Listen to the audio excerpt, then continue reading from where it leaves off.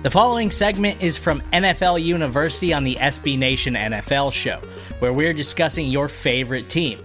Subscribe to the SB Nation NFL Show to make sure you don't miss conversations like this one. It does seem like things are kind of falling in place for the Tampa Bay Buccaneers right now, where they're getting healthy. We talked about it last week. Rob Gronkowski looks like old Gronk, like total dominant, best tight end in football. Tom Brady's in the MVP conversation yet again. Mike Evans, Chris Godwin, total stars, and their defense is still trying to get healthy. But as they do, like, it's getting harder and harder for me not to just assume that the Bucs are the best team in the NFC.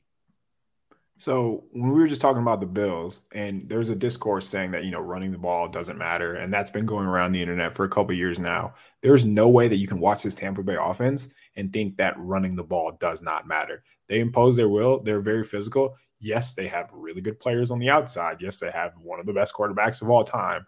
But I feel like a lot of their success comes based off them just running the ball. So since week 6, again, second in the NFL in rushing EPA per play. They are first in rushing success rate, which means if it's 2nd and 4 and they need to pick up a certain amount of yards, they are going to get it. So 52% success rate on the ground. They are fantastic, man. And when you can run the ball and you know that they can't stop you, and you have Mike Evans, you have Chris Godwin, AB, whenever he figures his life out, he's going to come back. And then playoff Lenny, they're going to be tough to stop. They're going to be tough to slow down. And then, of course, Gronk, man.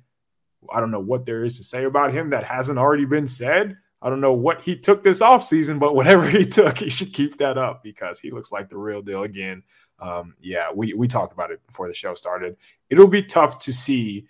Again, we're projecting here, but once we get to the playoffs, who's going to beat Tampa Bay? Like, who's better than them? Who's built to beat Tampa Bay, I guess is a better way to put it, knowing that they have all these pieces on offense, and you can't run the ball on them on defense either. Good luck, man.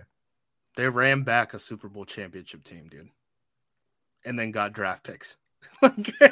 That's what happened. I went over on the APC feed, Acme Packing Company feed. I had a podcast with Charles McDonald from For the Win, where we walked through like every game in the NFC, trying to see like, all right, who's going to win this? The consensus that we came up with was basically Tampa's the best team, Green Bay's the second team, and as long as Tampa can stay healthy enough in the secondary and at the skill positions, they're probably going to win, man. Like, they're just loaded across the board.